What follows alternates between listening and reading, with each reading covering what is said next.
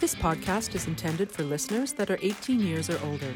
Explicit language, sensitive content, and views that are objectionable to some listeners may be present in the podcast. As such, listener discretion is strongly advised. Please read our podcast terms and conditions before listening to Up the Rabbit Hole.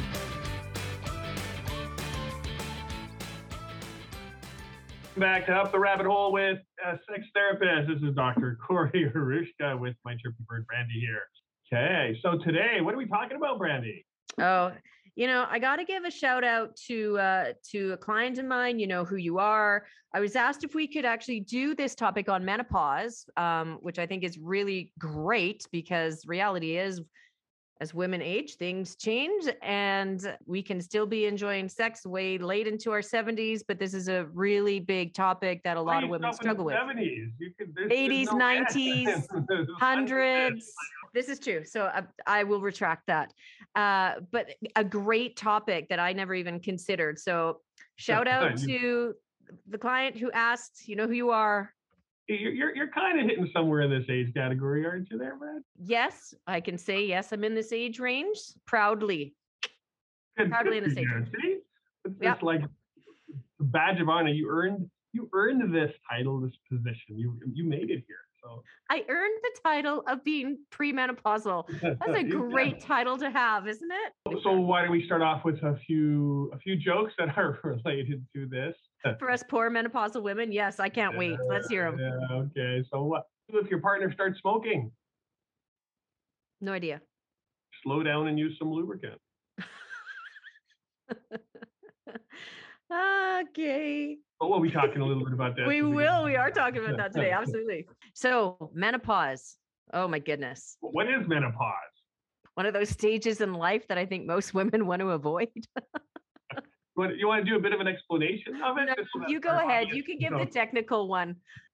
So basically, menopause, I'm going to do a quick national health kind of government lens, is a point in time, 12 months after a woman's last period. The years leading up to that point when women may have changes in their monthly cycles, usually including hot flashes or other symptoms. That's called menopausal transmission or perimenopause. Transitions mostly and beginning at around age 45 to around 55 on that stage. After that, you become typically menopausal. And there are actually like 3 stages, which would be perimenopausal, which is up to the menopause, when you stop producing the hormones that cause that menstrual period. Third one would be postmenopausal, which is, everything after that, rest of your life, post and during. Right. So as a woman, I just want to make clear that women can still not have a period, especially if there's been a hysterectomy, and not be menopausal. So I just want to make that clear. Lots of women do have hysterectomies, full, complete hysterectomies, but you still have your ovaries, which the removal of ovaries is an oophorectomy. And if you still have your ovaries, you will still go through menopause at a normal time, but you don't have an actual period. So just so y'all know. So now there is some health risks. So typically, with postmenopausal women, there are certain health conditions that are increased risk, like osteoporosis, but those are kind of some quick things that are not sexually related, but actually can be related to sexual functioning. A lot of changes will affect sex life. And so we've got some great questions from viewers that I'm going to ask you, and then we're both gonna tackle this one. You betcha. Yeah. All right. So here's the first question. I've always enjoyed sex, and I'm worried that my vagina will change after menopause. What changes should I expect? Who wants to start? I can. All right. This is true. So when we go through menopause, usually our estrogen, progesterone levels are decreasing, and this can cause tissue in the vulva and the lining to actually become thinner, drier, less flexible or elastic. Can also lead to decreased vaginal secretions and an increase in vaginal pH levels, which means that it's less acidic. So here's the problem. We still want to be having sex, because if we have sex on a less regular basis after menopause, we actually have some physical side effects that can be not wonderful. I think that's the best way I can put it, right? So what can happen is that our vagina can actually become shorter and narrower, and this can lead to pain while you're having sex. It can become less lubricant, so you're not making as much natural lubrication, and therefore you would need lube to use. Your tissue can tear, you can become injured, you can bleed. And if intercourse is avoided and the condition worsens, you can actually have a less sensitive clitoris, and it can also be possibly harder to achieve orgasm. What a great thing to look forward to. I got a few more too. So Oh, I missed some. get What that did I miss? malleability, so it becomes less flexible, and so it becomes a little bit more rigid. So, and it doesn't have to be sexual intercourse. I mean, that's why some individuals may purchase utensils and or utilities or items or insertables or dildos, vibrators, any of those kind of dynamics to help exercise, that whole canal to be able to make sure it's still nicely malleable and supple and getting blood flow. So it's kind of like exercising things internally versus externally. Some other things that I've noticed is women tend to get less easily aroused and, or less sensitive to touching and stroking. So that can lead to a lot less interest in sex too. And there's usually that lower levels of estrogen and then other factors that may happen. And so this is where you get into that, that interest in sex changes. So things that are not necessarily related, but, bladder control problems can lead to impacting your sex drive or even self-consciousness, sleep disturbances or depression and anxiety, depending on what's going on. Some people have grief when they go through those changes and they're not prepared for them or not liking that. Stress. Medications, again, medications is one of the big things that I'll see. If you're on medications for blood thinning or blood or heart disease, diabetes, these all can affect sexual functioning and or response dynamics. All those health concerns, chronic pain, those are our big contributors to kind of lower interest, lower responsive. But the good news is when you get to that age, if you have that wisdom and the ability and the experience, technically allows you to have better sex lives, even if the machinery ain't working as well as it used to. It's kind of this interesting little crossover where your experience, your knowledge, your wisdom, if you've kind of been working in this area, may counterbalance a bunch of these kind of physiological things. It's true. And I think at this age, at least, if not a little bit earlier, we kind of know what we want, right? So hopefully. Well, true, but a lot of women do know what they want, and are with a partner that they trust, that they have a great connection with, and they're able to say, look, it's what I'm into tonight. And so that makes it a little bit easier. So really, we should really continue to have sex, because the less sex that we have, it can come with problems that are not very fun. And so I am very pro get out there, girls, and enjoy yourself. Well, true, because it's only leading to a better, actually, not only sex life, but vaginal health of your body. So I think that's really important. I'm on board with that. Totally. I don't know many men that wouldn't be. So it's a win-win for both sexes. There are men. That's true.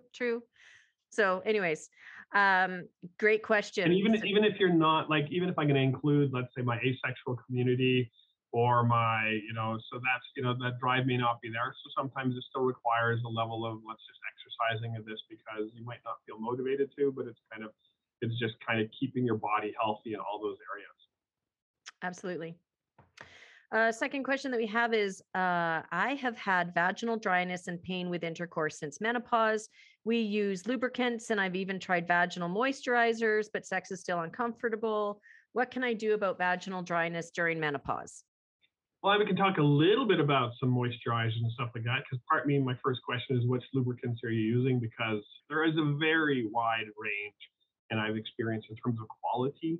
And so, some of the moisturizers typically will have glycerin in it. And so there's one that's Replens or Luvina. So that can be some of those things. So I'm curious what you're using. Are they prescribed? Some people will go through estrogen therapy. So that's something you'll need to talk to your physician about. There's Osphena as well, which is kind of an oral drug taken a day that kind of helps the tissue get thicker and become less fragile. So that's another, prescribed medication. Some of the good lubes, like one of the ones that I like is Good Clean Love. So that's, I guess, a call out to them. They're one of the few ones that actually do natural moisturizers that are kind of biomatch technology stuff, they call it. And so it's kind of healthier. So if you have a sensitive vulva and vagina, then the Good Clean Love doesn't have a lot of the additives. It's very, very kind of friendly. So that's one that I kind of will recommend for some of my more sensitive or more allergic to things. So it becomes a little easier for them to not respond. There's going to be looking more at your medical health professional or possibly even your sexual physiotherapist, just to see what's going on there regarding that pain. What kind of pain is it? Do we need to diagnose something that might be also not related or somewhat related to that? Vaginismus could be occurring just because you've now may have had a bad experience, which has caused your system to kind of close up and tighten up just due to the anxiety. So we want to explore all that to make sure everything is running, well, and there's no other new things that are starting to show that may be causing those problems. Yeah, absolutely. And I think just so everyone knows, if we're looking at hormone like estrogen therapy, it does come in a cream, a ring, a tablet form. And what it's doing, it's reversing the dryness and the atrophy of the muscles. So there's a bunch of different ways that you can take that if that's what is going to be best for you. Question number 3. I have been experiencing bothersome hot flashes for the past year, and I wake up almost every night sweaty and then get cold. My sex life was fine until menopause, but I'm just not interested anymore. Can menopause be affecting my libido? Yes. Yeah, that's my first big answer. Yes. Yeah. It can undermine sexual motivation and drive. During menopause, women also have a decrease in testosterone, which is the sex drive hormone, and can reduce sensation. Also, if females go through abrupt menopause from an oophorectomy, so that's the removal of ovaries, or chemotherapy. So if you're going through cancer treatments, there's going to be an immediate drop in estrogen and testosterone, and there could be greater issues than if you went through menopause naturally. So, I mean, overall, my first comment is, yeah, it can. Even with these hot flashes, I can tell you a short story. It's really embarrassing, but it's about me. But I'll be honest. I was having a hot flash in a session once. It was with a male, poor guy, and he just looks at me, and I'm taking my clipboard and I'm waving it in front of my face, and we're all masked here at work. He asked me, "Are you okay?" Yep, I'm fine. Are you having a hot flash? I'm like, damn. Yes. So it's even just living, not even related to sex. Hot flashes are uncomfortable. I'm usually cold and thought, oh, these hot flashes are going to be great. I'll finally be warm. Yeah, it's like you're on fire. And it just kind of comes on and then you're sweaty. So of course that's going to affect your libido. I mean, they're not pleasant. And I was the person who thought they'd be great because, oh, this is wonderful. I'll be warm instead of freezing cold all the time. They're uncomfortable. You don't want to be having sex when you're in the middle of one, and then you do get cold because you just sweated profusely. So yeah, this does undermine your sexual motivation and your drive. Absolutely. Even with sleep, if you're up, if that's disrupting your sleep, that's going to impact sex drive and motivation and libido. So yeah, there's a whole bunch of, the libido is actually quite fragile with little things that it can cause. I have women that when they're hitting menopause, just the perception of having menopause and no longer feeling like they're a woman kills their sex drive. And so, I also have some women that once they've hit menopause, their sex drive goes up because now they feel like, good, now I don't have to worry about this. And so their drive has gone up. And a lot of it can be due with just their psychology and their mindset too. I would also suggest if anyone reads Emily Nagoski, fabulous ladies, fabulous. She's got a book, Come As You Are, and she talks about brakes and accelerators. And the brakes are something that really puts the halt on sexual drive or the want to have sex, the desire. Hot flashes can do that. That's a big break. Fabulous. I think everyone should know what they are. But if this is a big break for you, you know what? We have to find a way around that. And we're not going to be participating perhaps in sexual activity if this is a break for you while you're having the hot flash. So realizing that this is a break and it's normal and it's okay, and kind of pushing past that and finding something that will work to find that accelerator to push the drive is really important. And it could be focusing more also just on that, the intimacy components. So it doesn't have to be sexuality focused. There's a lot to do. I mean, from an intimacy point of view than just like penetrative sex. There's a lot of other things that people can do. And it seems that the thoughts or we just go to penetrative sex. Well, there's a whole lot of other stuff that's going on that can still be really fun. All the outer course is what we call it. 100%. Yeah. So unfortunately, I'm sorry to break it to you ladies, but yes, this can undermine your libido, but there are things that we can do. Is there any, I don't know, like if you go on hormone therapy that can decrease the level of hot flashes, but I don't know if any other medication helps that. Do you, Corey? No, I'm not for the hot flashes component because that's usually hormonally based. So yeah, I have that would be read discretion. I have read about vitamins and minerals out there that can help, but I don't know. I don't know how I haven't read the scientific studies saying that they're fabulous or not, but some people swear by them. Yeah. So again, everybody is a little different. Different. And so it's making sure you understand what your body needs to be able to kind of run the way you want it to, and make sure you consult with all the health professionals you can to get the best quality of life you can. Yeah, absolutely. Next question. Do I still need to practice safe sex after menopause? If it's with a consistent partner that you know is pretty reliable and trustworthy, then no. However, if it's with, someone else or numerous partners, again, you're increasing your risk. So this is not STIs. necessarily about pregnancy. This is about STIs. STIs, absolutely. Yep. I agree with that. And that's what I have too, is just STI. Okay. Oh, whoa, hold on. I don't have STIs. What I was going to say, written down in my notes. We have the same answer that yes, if you have multiple partners, oh my goodness. I tell you, if you have multiple partners, the risk of STI is still there, whether you've gone through menopause or not. So we want to still be safe. I have an STI, but it's actually on my bookshelf, and it's a little teddy bear that's syphilis. We got it at one of the ASEC conferences. So it's this little spiral teddy bear that says, "Hi, I'm syphilis." Oh, they were handing them out to everyone there.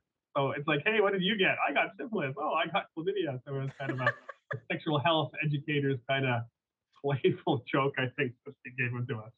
But I thought it was kind of funny because then these little cute little eyes. It looks like this little friendly worm, and I'm just. You can get those at the Space and Science Center online, and you can get like vaginas and penises. It's great little store for health teaching stuff. It's fabulous. That's funny. Oh my goodness. All right, we got another question.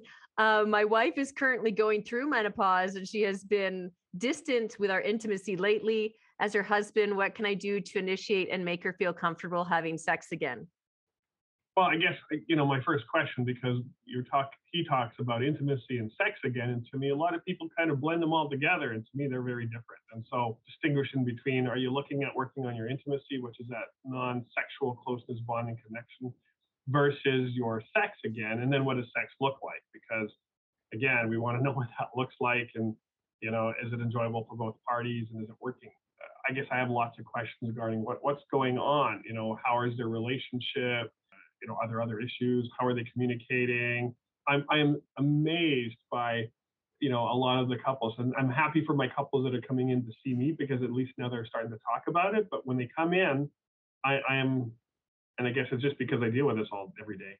I am amazed at how many people actually don't talk about sex and what they want, or know what they want, or let people know what they want. They just kind of either make some assumptions or just run on autopilot on allowing whatever person is in the lead to kind of do what they want, sometimes even without setting limits. And so we want to kind of really get that communication going about what is, the intimacy. Is it non-sexual intimacy? Lots of times, as you mentioned, Emily, we'll talk about that, non-sexual intimacy is the stuff that leads to it. It supports that facilitation of sexual desire and connection when that intimacy base is strong. And so, but it's really getting to know your partner, because she may ride like that, she may ride not. So. Well, and what I find fascinating too is the lack of communication, all age groups, not just like, I think a lot of people would think it would be like an older age group dynamic. Not at all. It's all age groups. And so the best thing I love about this job is being able to educate or re-educate people that it's okay to talk about this. We talk about what we're doing during our day, what we're doing with the kids, what we're having for dinner. It all needs to be on the table.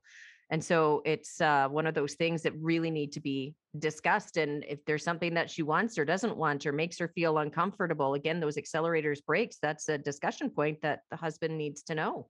So that communication is really, really important. That's probably the most important skill, communicating. and 100%. clear enough communicating and knowing what you want. Yeah, I had something pop into my head because we were talking about that practicing safe sex. I know years ago I was doing some presentations with some singles groups who are kind of after the age of 50 or 60. And I looked at the stats recently, which is interesting because I'm glad that they've gone down at least per what they call it, per numbers. So, the STIs are a lot higher in our younger age group, usually age 20 to 25, 20, 28. But back then there was an interesting trend. And so a lot of my over 50, over 60, I think, or 60, 70, the per capita, well, I don't know if it's per capita, but the STI rates were through the roof because a lot of them are going, I'm not going to get pregnant. I don't have to worry about, pregnancy. So they become unprotected sex. And then there was this wave with the chlamydia going through the older population because they weren't considering the STI concept. They were assuming that it was just all about pregnancy. So, but it looks good when I looked at the stats recently for the last good handful of years. I would also, another shout out, Joan Price, who is, I believe, an AASECT certified therapist or educator, one of the two. She actually has a book and she educates sex through aging, which I know one of her topics is menopause. And actually, she got together with a pornography star, Jessica Drake, and they actually did porn for older people, which is fantastic. So I think, she is also an excellent resource to tap into, ladies. If you want to look into that, she has great information. She was at the last AASECT conference that both Corey and I were at, and she gives some pretty interesting information. So Joan Price is her name. You can look her up, and she's great. Just another resource that women going through menopause can look into because she covers that topic.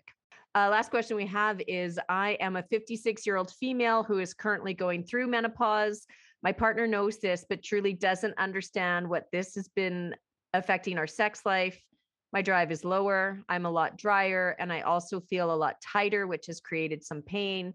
How can I get him to understand that all women go through this and we may need to try different things? What's on your mind about different things for her? So that would be, again, back to our communications.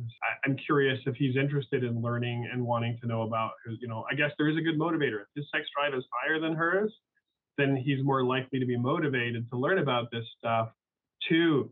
So this is where I might use my leverage, where, you have her use her leverage to say, as if this is kind of what you're wanting, this is some of the things I need you to learn or know about before I'm willing to kind of walk down that path. Kind of, you look at the changes of the body and what we might like to do, because commonly I'll give out my, I have a handout for, yes, no, maybes, and I have my more extreme version. What are you into and how is that changing? And so that you're not just limiting yourself to, again, as we talked about, vagina or just penetrative sex dynamics, because there's just so many other things on that buffet. And so until we have that good discussion and educated, I want everyone educated well enough that they become experts, because then I know they know how to do a good job, even if they choose not to. Like we talked about before in regards to the tighter, drier, uncomfortable, maybe pain. I mean, as much as perhaps ladies don't want to hear this, but sex is going to fix that. It helps. Right? We've got the more you have, the more you keep those muscles strengthened, exercise, agile, flexible, elastic, I guess, right? So it is to keep having sex. You can do it on your own. You can get an insertable. The reality is, the more that we keep those muscles strengthened, more elastic, the more comfortable sex is going to be. And it's a bit of a vicious cycle, because women start having these side effects and are like, oh, heck no, I don't want to do this. And the reality is, I would say, well, absolutely do this. So if we can even get past the dryness with creams or moisturizers and really promote that blood flow and get things going, it will make things a lot easier. And we're trying to focus on that playful dynamic too, because we're expanding on the meaning of sex. We're looking at play. We're looking at options. And kind of that outer course lens as well. So it's just knowing what our options are, what basically education, how your body's running. Oh, absolutely. So you got to do what's going to work 100%. I don't want you just giving up. Don't give up. No, absolutely not. Please don't give up. I mean, there's lots of things that we can try. So get out there, girls, and try it. I I can't stress that enough, honestly.